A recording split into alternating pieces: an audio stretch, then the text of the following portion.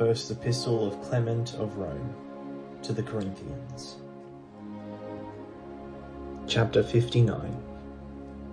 Send back speedily to us in peace and with joy these our messengers to you, Claudius, Ephebus, and Valerius Bito, with Fortunatus, that they may the sooner announce to us the peace and harmony we so earnestly desire and long for among you, that we may the more quickly rejoice over the good order re-established among you.